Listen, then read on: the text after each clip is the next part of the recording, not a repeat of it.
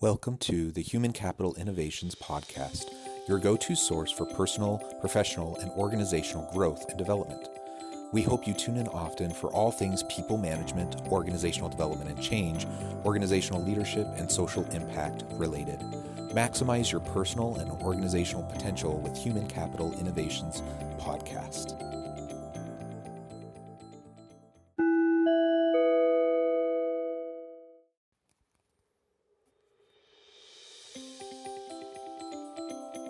Welcome to the Human Capital Innovations Podcast. As part of our new Wednesday We Forum feature series exploring can't miss insights from the World Economic Forum and their key takeaways, in this HCI podcast episode, I explore the recent We Forum video, The Post-Pandemic Challenge.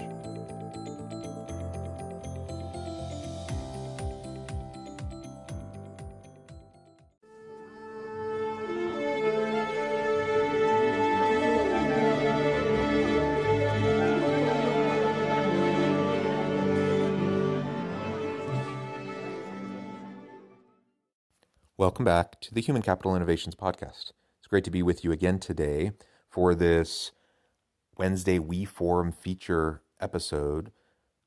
Today I'll be exploring the World Economic Forum video, The Post-Pandemic Challenge. This is the scale of the challenge facing the world after COVID-19 pandemic. How can we meet it? I look forward to exploring some of the insights shared in this video with you, and I'll catch you on the flip side of this first clip.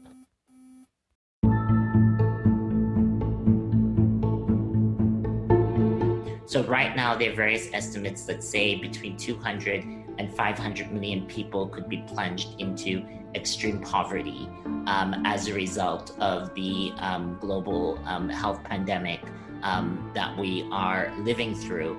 I find it curious that so many millions of people could be plunged into extreme poverty, because what that says is that our metrics before was not adequate, right? The fact that people who converged from living on an existence of $1 a day to say $3 a day, that is not adequate in terms of resilience, right? And that people were already precarious and already made vulnerable because of the global architecture and because of what we have counted and not counted when it comes to progress.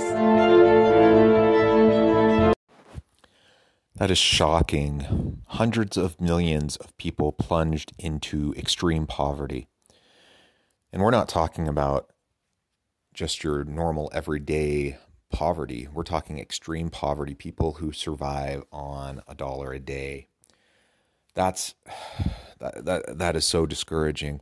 And really, he highlights in this opening clip the problem that this illustrates. The pandemic has simply shone a light on a problem that had already existed, that we have so many people that were just getting by, just barely getting by.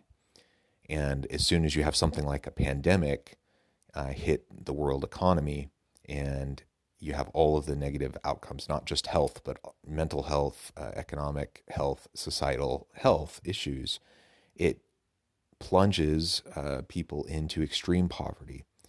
That means they're struggling to even get enough food to eat. And in this day and age, do we feel like it's acceptable for us to live in a world where hundreds of millions of people are in extreme poverty? That is a huge number. And really, I don't feel comfortable with that. I don't feel comfortable living in my nice home with my children and every possible comfort that we could want. We're not rich, but we're doing just fine. And to think that there are people around the world that have to figure out how to survive on a couple dollars a day is crazy to me. So the pandemic has highlighted the problems in our systems, and he highlights the metrics. Even when we look at extreme poverty and we look at $1 to $3 a day, does that metric is that adequate? We've seen improvement in recent decades, that the number of people in extreme poverty has declined. But now all of a sudden we see hundreds of millions plunged back into extreme poverty. So that metric probably wasn't sufficient. We have to think of other metrics, and we have to think about sustainable growth. And I should also say, why am I talking about this on this podcast? The bottom line is, I think it's important. I think it's these are the types of issues we all need to be thinking about, and I think that every organization needs to grapple with its role in the world and how it connects with and relates to these types of large, broad societal challenges and problems. Now, is it XYZ Corporation's problem that hundreds of millions of people are plunged into extreme poverty? No, not directly, but everything is interconnected, and collectively we need to say when something is not okay, then work towards addressing it, so that hopefully in time we can eradicate extreme poverty. That the opportunity now is to be able to go back to the drawing board and revisit these metrics that we use to say that the world is on a sustainable path. Because clearly, the fact that so many people had no kind of social safety net whatsoever to withstand the shock of the not just the crisis as it pertains to COVID, but also the fallout of the crisis, right? The economic crisis that followed. And so what this means is that we need to go beyond what I call the zero mentality, right? This idea that the minimum threshold is good enough, because ultimately that doesn't provide the kind of resilience that communities, particularly the most vulnerable and marginalized communities, need in order to live a life of dignity and a life that is able to withstand these various shocks that we are talking through. And I think we all want everyone to be able to live lives of dignity, particularly marginalized populations, those populations of individuals that perhaps have struggled the most. And so when we talk about these hundreds of millions of people being plunged back into extreme poverty, it's incredibly disheartening because these are the most vulnerable among us, the most vulnerable populations often that end up struggling in this way. And as he said, it just illustrates the complete lack, the complete, utter, and total lack of any sort of social safety nets. And I understand that people have widely different political views and economic views about the role of the state in terms of providing social safety nets. My point here is not to get into any sort of political debate about that, but I think everyone listening to this probably benefits from social safety nets in ways that those who are the most vulnerable among us, those who are plunged into extreme poverty, simply don't have. And so, sometimes it's important for us to check our privilege and recognize that even though, it doesn't quite make sense to us, that other people might be struggling in ways that we don't understand. And we need to think about, how we can really better support them and help everyone to live true lives of dignity. Now, that doesn't mean that we hand them everything and that we don't expect people to work for their own benefit. That's a straw man, and that's really not what the argument is all about. But do we live in a world where we're okay with such a large percentage of the global population living in extreme poverty? And if we're not, what are we going to do about it? What can we as individuals do about it? What can our families do about it? How can we mobilize our communities, our neighborhoods? And what can our organizations do about it? In many podcast episodes previously, I've talked about the role of social impact work within organizations and within HR systems and within organizational leadership. People want to live and work in places where they're making a real difference in the world.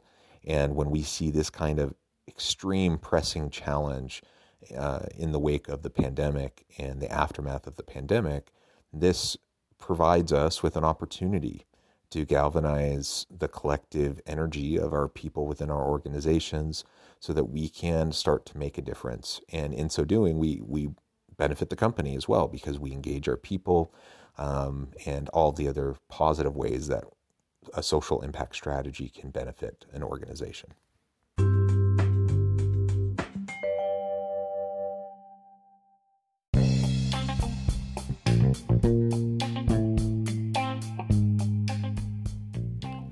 I'm excited to announce the publication of my new book from HCI Press, The Alchemy of Truly Remarkable Leadership: Ordinary, Everyday Actions That Produce Extraordinary Results. Consider how the nature of work has shifted over the past 50 years.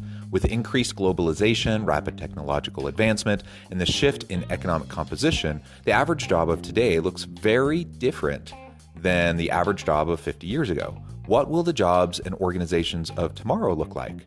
Moreover, what does this all mean for organizational leaders? What are the core competencies and capabilities of organizations and their leadership that are prepared for continued disruption and geopolitical and socioeconomic shifts? Regardless of what the future holds, increasingly, leaders need to be socially minded, data-driven, decisive, champions of talent, and disruptors of the traditional notions of leadership, teams, organizations, and work.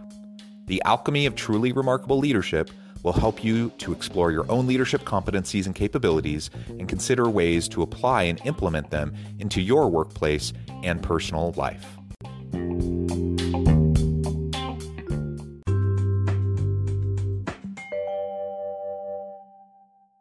The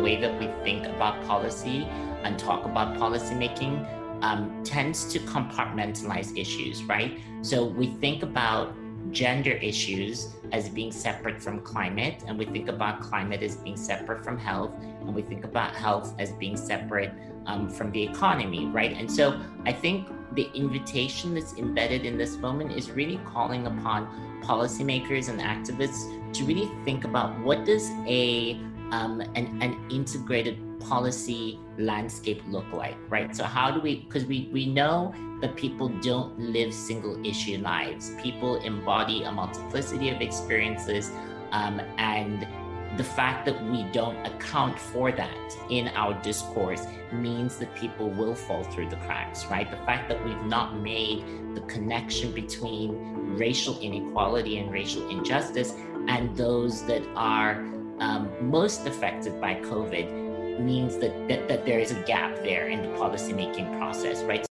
Taking an integrative approach to these types of very complex challenges is super, super important. I've talked about that before on the podcast as well. It's one of the frameworks that we use in my work with social impact at my university, but we talk about pathways to social impact. And it's not enough to just look at single issues, but we have to see how the issues are integrated. And it's also not enough to just look at from one intervention perspective. So public policy is one perspective, enterprise is another perspective, philanthropy is another perspective, and so on and so forth. This only happens as we take an integrative approach. And the most complex, challenging issues that we face as a world, as societies, require these types of integrative approaches. We don't live compartmentalized lives where we're only worried about women's issues or LGBTQ plus issues or poverty issues or you name it. These are all interconnected. And unless we can start to tackle them using interconnected frameworks, then we're really not going to drive any sort of sustainable and meaningful change that will positively impact these vulnerable populations. And ultimately, that's what we need to do. So again, why on this podcast are we talking about this? Why is it important for organizations to be part of the solution? If we recognize the complexity and we recognize the need for an integrative approach, that means it can't just be governments. It has to be the public and private sectors. It has to be individuals and organizations from every part of society playing their part. This is so vital and so important. There's no easy answers, so I can't prescribe to you and give you the quick the list of things that your organization needs to do, but I can say it's important for you to think about developing your own social impact strategy and seeing how you can start to make a difference. So I think one of the ways that we're able to bridge the gap between social justice and international development is really to do that work of excavation. I think the second thing is that we cannot underestimate the importance of representation. Representation matters. And so when it comes to the decision-making process, where the agenda of the planet is being shaped, we need to ensure that the representatives in those rooms look like the communities that we are advocating on behalf of. And I think the 2030 Agenda for Sustainable Development, it really offers us a guideline, a roadmap to be able to ensure that all societies are able to rise equally. And so this is why, you know, the indivisibility of these goals becomes so incredibly important. Representation matters. We need all populations, all communities represented at the table in making these types of decisions. And we need to excavate the landscape, as he alluded to, of these complex challenges and the assumptions that we have around them and the metrics that we've used in the past that seem to be inadequate as we try to think about sustainable development and how it connects and integrates with these various social issues and challenges, and in this specific case, extreme poverty. As we do that excavation, it can't just be certain populations represented. We need all populations represented. And I know that sounds like a simple thing, and even, you know, in theory, we can all say, yeah, absolutely, we want broad representation, we want inclusive committees, we want inclusive working groups that can start to challenge these and tackle these issues. But in practice, it takes a lot more concerted effort than that, than just saying, yeah, we believe it's important. So we really have to be committed to this, and we need everyone to truly be represented and have a seat at the table so that their voices can be heard. Otherwise, we're going to miss things, and we're going to perpetuate and expand gaps rather than close gaps. I am a big believer that we can all make a big difference when we really put our minds to it and we put our energy towards these challenging issues. And I don't think any of us should be comfortable with a world where we have hundreds of millions of people in extreme poverty living on $1 to $3 a day, while so many of us live such comfortable lives. We can and should do more, and our corporations can be involved in that process and can do more. It's not just about making more money for ourselves, helping the rich get richer. It's about helping lift everybody out of poverty, everyone to have sustainable lives of dignity where they can live meaningful lives. That's certainly what I want, and I hope that everything that I do in my work contributes to that in some way.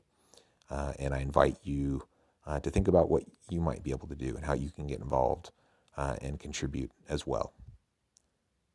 I hope you've enjoyed this video and some of the commentary associated with it. And as always, I hope you stay healthy and safe, that you can find meaning and purpose at work each and every day. And I hope you have a great week.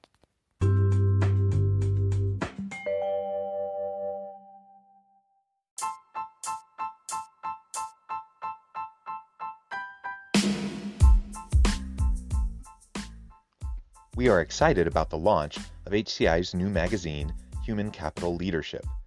Human Capital Leadership is a free, interactive e-magazine designed to help individuals, leaders, and organizations find innovative approaches to maximize their human capital potential. We will be publishing issues quarterly in August, November, February, and May. Check out the first issue and let us know what you think.